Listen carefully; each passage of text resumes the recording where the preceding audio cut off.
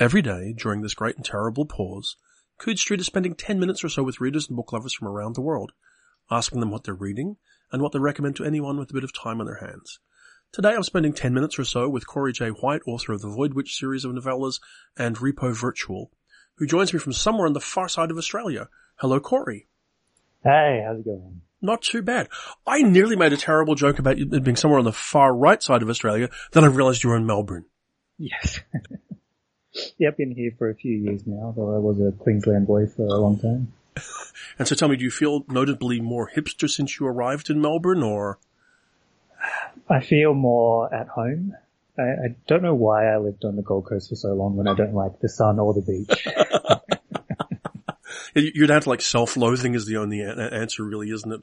Yeah. When I think about the Gold Coast, that's what I think of. So Yeah. Tell me, sort of the world has gone into strange and terrible times. How are you coping? Are you finding you're able to read, to work, to engage with things? Mostly, more or less. Like, I finished the first draft of my next book on the 1st of May, and so I was writing that through from late January right through, and I only had 2 weeks where it was really rough to put the words down. But otherwise, I stuck with it, and I've been able to read and do my day job as well, mostly. But yeah, it's definitely, everything's just that much harder, but I'm still managing to get it done. Yeah. Certainly, I can understand about that much harder. So tell me, what are you reading at the moment? And the critical question, is it any good? Right now I'm reading Invisible Man by Ralph Ellison, which is a novel from the early 50s about, I guess, race and racism in America at that time. So I'm less than halfway through it, and it is very good. I'm really enjoying it. The writing is phenomenal. But I'm not actually sure yet if the invisibility is going to be only metaphorical or also literal by the end. Okay. Are you, when you're working, are you mostly a reader of fiction while you're writing, or a reader of non-fiction? I've been trying to basically always have 2 books on the go, one fiction and one non-fiction. So at the moment I'm also reading Humankind by Timothy Morton, who also wrote Hyperobjects. Humankind is the tagline is solidarity with non-human people. So it's very much about kind of solidarity with animals and with other elements of what we call nature, which is kind of where my next book and my thinking at the moment is going. I know with climate change isn't completely out of my mind with the pandemic, so I'm always thinking about ecology and nature and our place in it, and I'm trying to talk about that in my writing. So that's definitely, Morton's Humankind is definitely feeding into that. Okay. And let me ask you this then. If you're shut in amongst reading new works, what would you recommend to people who are stuck indoors at the moment? Do you think it's a time for lengthy series or comfort reads or just whatever shows up?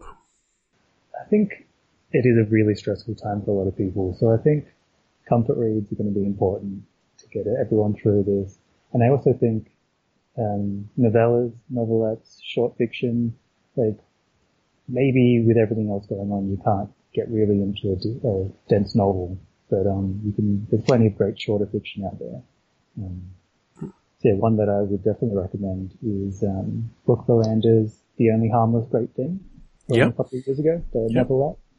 That was absolutely phenomenal. And if anyone hasn't read that, it's short enough that if you do have the brain power to focus at the moment, you can get through it in one sitting.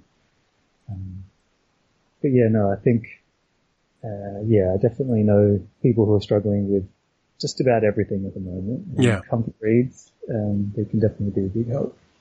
I understand. And I would second your recommendation. Brooke's book is just terrific. So let me ask you this then. What do you have out in the world at the moment? So my debut novel, Repo Virtual, came out in April, which is pretty terrible timing all told, but at least it's out there, and I'm very proud of the book, and it's been well received so far. So I'm hoping that even with everything going on there, people might find it, and it might give people a few hours away from all the troubles of the world. So it's a cyberpunk novel, but I'm trying to step away from the retro-futurist kind of aesthetic cyberpunk, and do something that's very 21st century with the subgenre. So very much looking at our kind of the mundane cyberpunk of right now, and then extrapolating that into a near future setting with a central question being about the personhood of AI. Mm-hmm. So a cyberpunk novel about the birth of AI. I mean, how long ago did you start the book? Are there points of comparison you could give readers out there who might be interested in picking up the book? Oh, I mean, you can't not be inspired by, say, Neuromancer. There is definitely a heist element to it, so I was almost worried about doing an AI heist because I thought it might be too close to Neuromancer, but I think I made it my own. Yeah. But I mean, the main inspiration for me was actually the work of a philosophy professor out of the States, Damien Williams, who also goes by the name Wolven online. So he does he writes a lot about, I guess, disability and race and feminist issues and the intersection of all of those. But he also writes about AI, and he likes to write about those issues through the lens of pop culture, which is good for me when I don't have any formal philosophy education. So I got really inspired by the way he talked about AI and personhood and what we should be thinking about as we may or may not develop them at the moment, because who knows if we'll actually pull it off. So yeah, it was really just that philosophical question that kind of, I had a bunch of ideas swirling around in my head, but it was that question that actually helped me bring it all together into a story that I really wanted to tell. Okay. And of course this is from Tor.com, I believe. Yes, so they published my trilogy of novellas as well, and I was lucky enough to work with them for my debut novel too. Now for those crazy, insane people who are foolish enough not to read the Void Witch Saga, what's the elevator pitch for it? Okay, so Mars Zai can kill you with her mind. She's an extremely powerful telekinetic human weapon who's been on the run since she was a child. And as the first book opens, the people who created her are just kind of back on her tail and trying to bring her back into the fold through fair means and foul, mostly foul. So it's about, I guess, power and responsibility, and also opening yourself up to others, because life isn't really worth much without doing that. Yeah. So yeah, it's ultra violent in a lot of ways, but I also think it's got a lot of heart, and I put a lot of myself in that. So yeah, I really am proud of those books too. And had you intended to write 3 of them from the outset, or did that evolve over time? I always had a loose idea for where the first story could become a trilogy, but I didn't want to try my luck too much, because Killing Gravity got picked up out of the open submission window at Tor.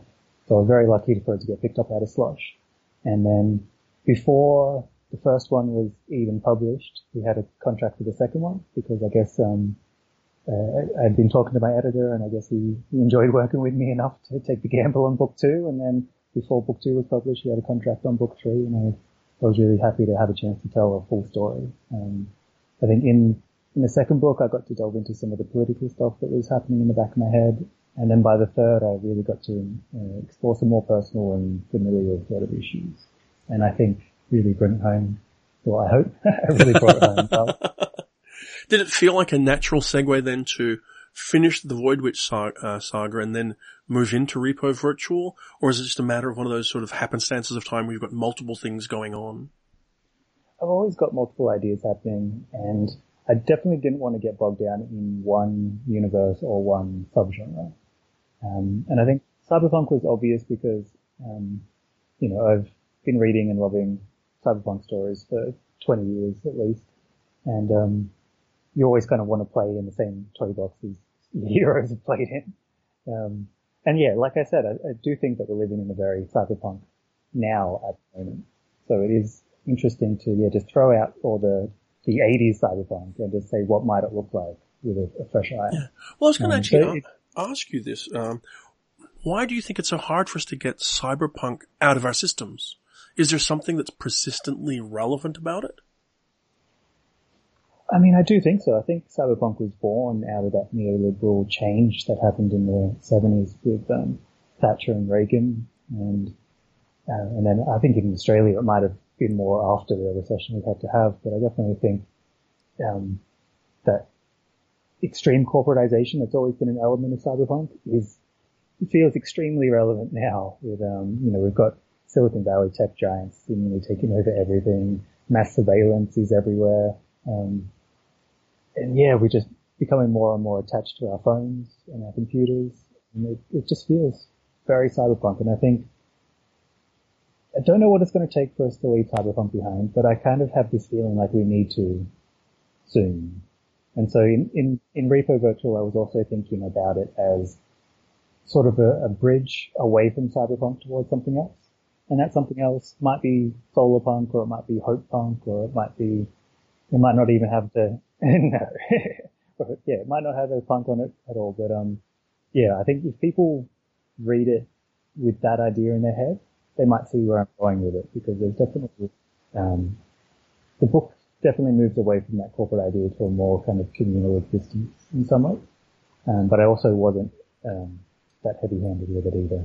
The commune isn't run by the nicest person in the world either, because, we can't always trust authority figures no matter where they come from. And did any of those thoughts surrounding Repo Virtual feed into what you're working on now? Yes and no. With the book I'm working on now, the focus is definitely on the environmental impacts.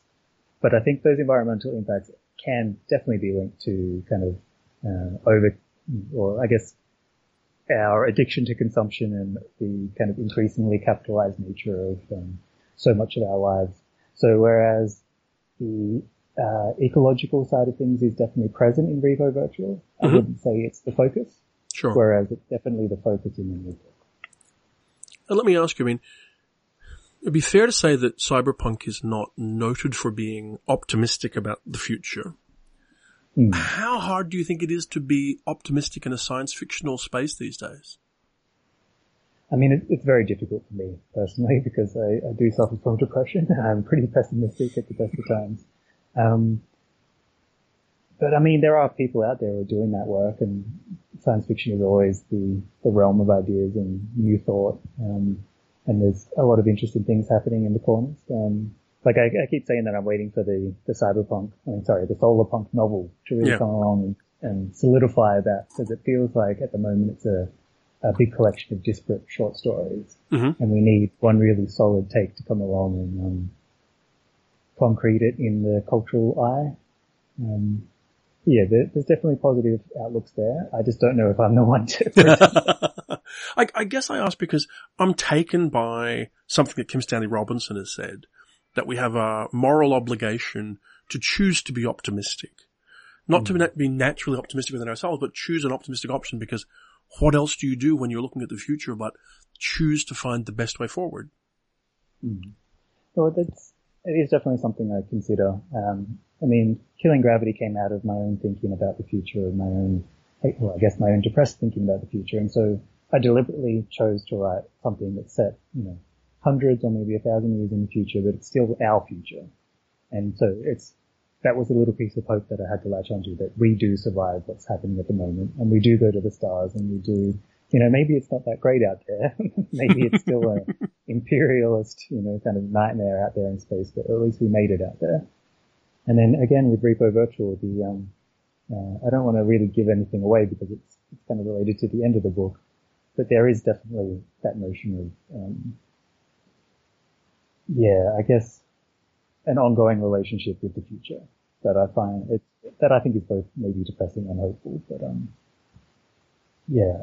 I think sometimes you do have to grab a little bit of hope where you can, and sometimes it might not be pure hope, but there's a little bit of it. And got to take what you can. It's got to be enough sometimes. Exactly. Yeah. Well, look, Repo Virtual and the Void Witch Saga are out from Tor.com and are in virtual and physical bookstores if you can get to them even as we speak. And I assume there'll be hopefully a new book next year. Yeah, fingers crossed. I've got to edit it now and then find a new agent. So hopefully, I'm hoping next year as well. Well, good luck, and thank you so very much for making time to talk to us today. I genuinely appreciate it. No, thank you so much for inviting me. It's been great.